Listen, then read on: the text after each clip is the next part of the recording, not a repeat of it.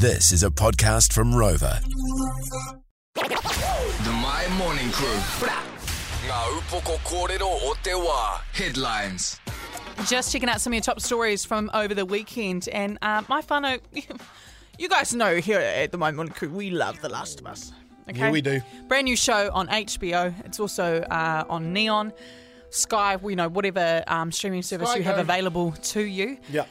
It is a game adaptation that has now been turned into a series, and so far, so good. And it has been incredible. One of my favourite TV shows I've ever watched.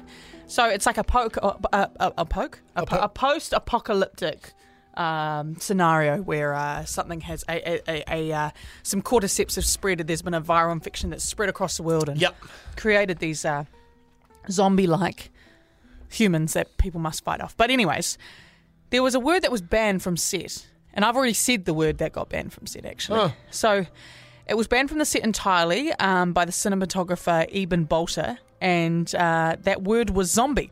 Hey. So they weren't allowed to say the word zombie on the set.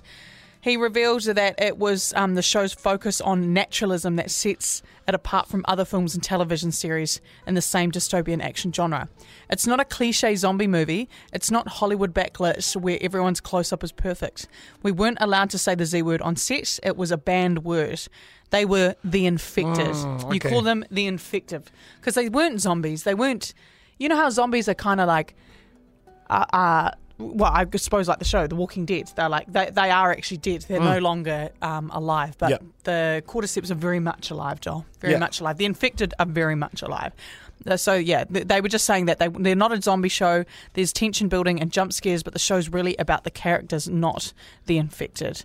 They're an obstacle you have to deal with. Well, I think that's what made it extra scarier is the fact that you thought, oh, this could be believable. be me. Oh, this could actually happen.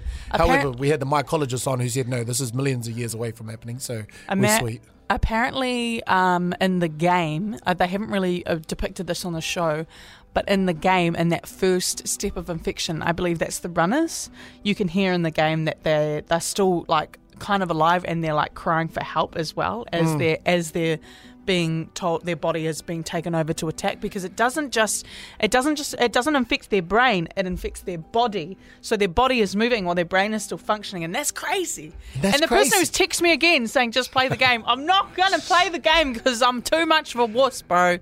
I'm too much of a wuss. There's a few of those like people coming out after the episodes are dropped and breaking it down and saying like, did you see this hidden gem here? Apparently in the first episode, the daughter of Joel, when she's in class, when you look to the right of her, there's that person that's got the twitching wrist. Twitching. She's meant to be one of the first that's a part of the infected, showing how freaky it is. Well, there it is. There's Boom. your little Easter egg for today. But 3 p.m. today. It is coming out Last of Us episode 6, so can't wait. The My Morning Crew podcast.